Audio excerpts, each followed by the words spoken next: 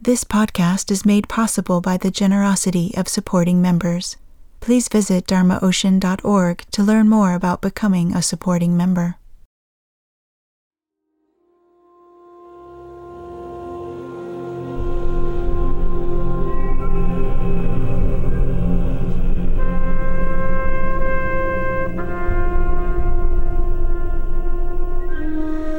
You are listening to the Dharma Ocean podcast. In the second part of this talk on the container principle, Reggie offers pith meditation instruction. Let the form hold experience.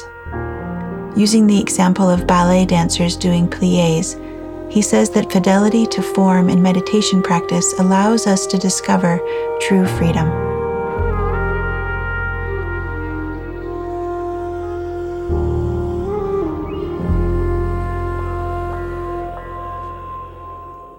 This talk was given in 2016 at the November Meditating with the Body retreat held at Buckfast Abbey in Devon, England. So you learn the form, and then within the form, you discover your freedom. Letting the container hold us. And I think part of that is learning the form very, very well. And I think, I've been doing 10 points practice for a long, long time. And every time I do it, I learn a little bit more about the practice. Every time I lie down, it's a new day. And one of my favorite analogies, which again I may have mentioned when we recorded this program, is ballet. During my life, I've had the very great blessing of being able to see Rudolf Nureyev when he was dancing, and Katerina Maximova and some of the other really great ones. And Katerina Maximova would do, I saw her once, and she wasn't dancing, all she was doing her bar exercises, and people paid a fortune just to watch her do plies. And I thought, this is like a ripoff. What are these people doing? And it was the most mesmerizing thing in the dance world that I've seen, because all she did was she stood at the bar and did plies, but she was so completely within the form itself. There was a sense that there was no difference between her and the form, and the refinement and the subtlety and the beauty of her expressiveness and her complete embodiment was absolutely, it was overwhelming. It was so moving. It was shattering, actually. And I think, the lesson that I got out of that was we often think that freedom is outside of forms. But if the form is a form that can hold our freedom, and in ballet it is, most of the time it isn't, but actually it has that potential. And in these protocols, the form does have the capacity to hold our freedom. Then the more we learn the form and the more we become easy with it, within the form, we find the freedom. What sometimes happens with meditating with the body is people learn the form sort of, and they find it claustrophobic, and so they start improvising and changing it and doing other things. Meantime, they've missed the gate, because the gate doesn't come until you actually surrender into the form. I mean, plies, that's pretty simple form. There's not much going on. I mean, at least as a lay bystander, observer. Not much happening, but that's not the point. The point is within that plie, everything that you are as a human can be expressed if you're that embodied. So this is what we're looking for in all these protocols. We'll talk later about moving forward, but moving forward is moving back, strangely enough. It's going back to the practices and doing them again and learning them at a deeper level, being more present within them.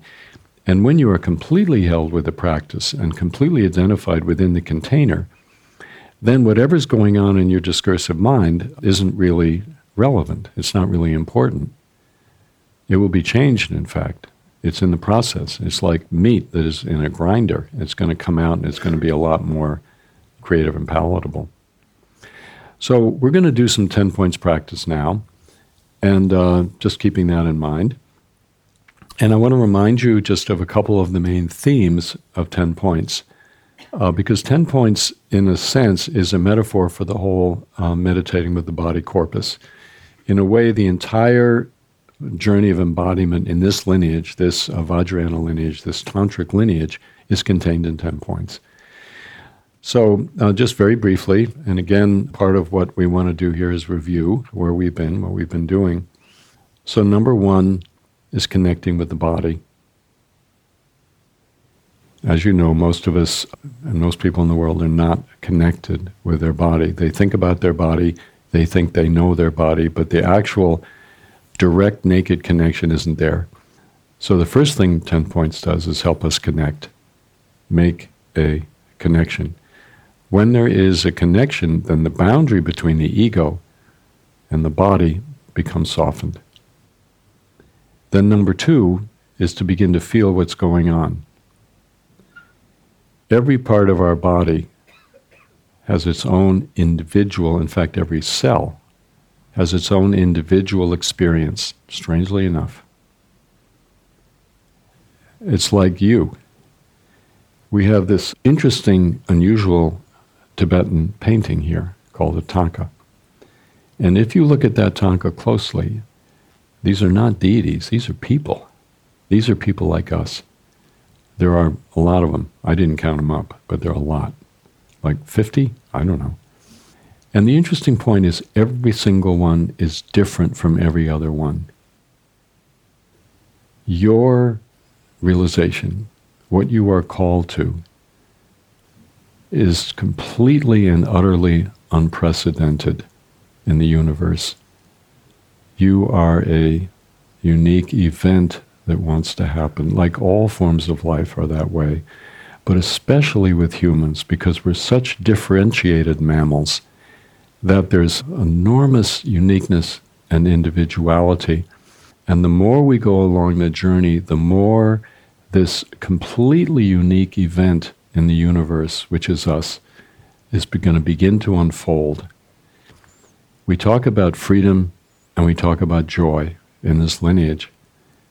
And the freedom that we feel when we begin to discover who we are and how we are and why we are, which is the journey, it brings an enormous sense of freedom that everything is included, including all of the things in our life that we have had problems with, that we don't trust, that we have misjudged, that we have put down. We see that everything is part of this incredibly beautiful, unique event that is us. And that brings enormous sense of joy. True freedom and true joy, we discover, is not stepping away from life or making life different, but it's actually coming further into who we are and into the life that we actually have, whatever from an external viewpoint it might be judged. In the same way, every single cell in our body has its own unique experience and its own unique awareness. When we do 10 points, we're beginning to tap into that uniqueness of our body. Our body is actually an orchestra with 16 trillion instruments, which are the cells. So our job as humans is not to sit up here and try to control the orchestra. That would be a terrible conductor who is trying to control all of the instruments, but rather our job, like a good conductor, is to liberate the instruments into harmony. And that's what we're doing here. So that's a second point of 10 points, is to begin to find out what's really going on in our body, and that journey is endless. Then the third important point, which I think you've discovered, is we know, we have learned that physical, emotional, psychological, intellectual, spiritual tension, tightening, is the barrier that the ego uses to wall off experience, to keep experience at bay, to not know what's going on. So we begin to discover that the more we tap into our body, the more we begin to discover how we're holding on for dear life to our little ego, our little small self. And we begin to gain the capacity, as you've seen, to begin to enter into that tension, to see that it's not outside of us, it's something we ourselves are doing, and to begin to release it. And then finally, when we do that, a lot of information begins to come through. It's not going to come through all at once, but it begins to come through, and the information is information about who we are and what's going on and what is the process of our own life. Life always moves. Life is not static. And humans and the animals they have domesticated are perhaps unique in the cosmos in that we try to freeze life and stop it. We try to stop the endless flow of life in us, and our poor dogs have suffered very greatly. You can read Paul Shepard if you want to about what happened to dogs. We love our dogs. Sometimes we have dogs who don't go for it. We have a dog that doesn't go for it. And we can't tell if he's a fox or if he's a dog. He doesn't know if he's a fox or if he's a dog.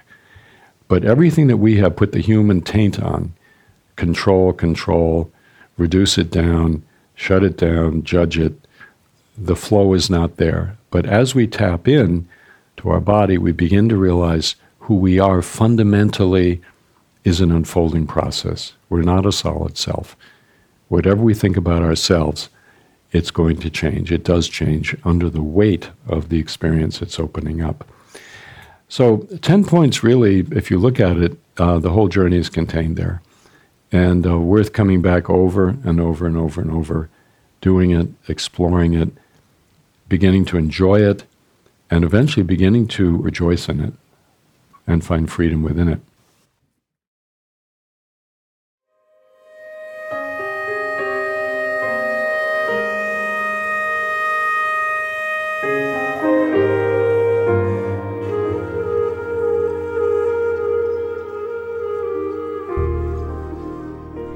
To download more of Reggie's teachings, find out about upcoming retreats, and to explore a variety of audio listening guides to assist you on your spiritual journey, please visit dharmaocean.org.